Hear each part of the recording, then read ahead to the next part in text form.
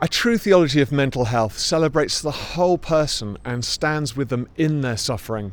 This is the tension, the place of the now and the not yet of the kingdom of God. This is where good theology really exists. As Martin Luther said, if it's not a paradox, then it's probably not God. This was something that Spurgeon knew as he fought off fierce depressions whilst teaching about the joy and the love of God for him. And it was what Martin Luther knew as he wrestled with chronic anxiety and depression, at the same time really revealing incredible truth in the Christian church. And this was what Florence Nightingale knew as she cared for others whilst wrestling herself with terrible bipolar disorder.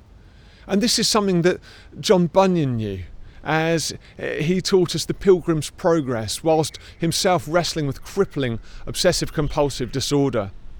And this is also what William Cowper knew.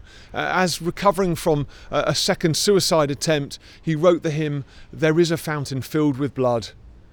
And he wrote it on the 25th of April, 1800, and said, "For since by faith I saw the stream they flowing wounds supply, redeeming love has been my theme and shall be till I die." A theology of mental health is a theology of victorious suffering, the victorious suffering of Christ.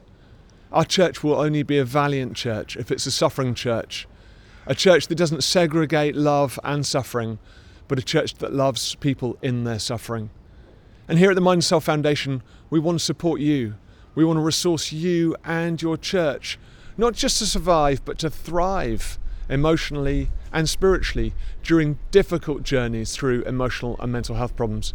And so we'd love you to connect with us online at Mind and Soul UK, on Twitter and on Facebook, and then through our website, the mindandsoulfoundation.org, where you can find tons and tons of resources to support both you and your churches moving forward in this important area.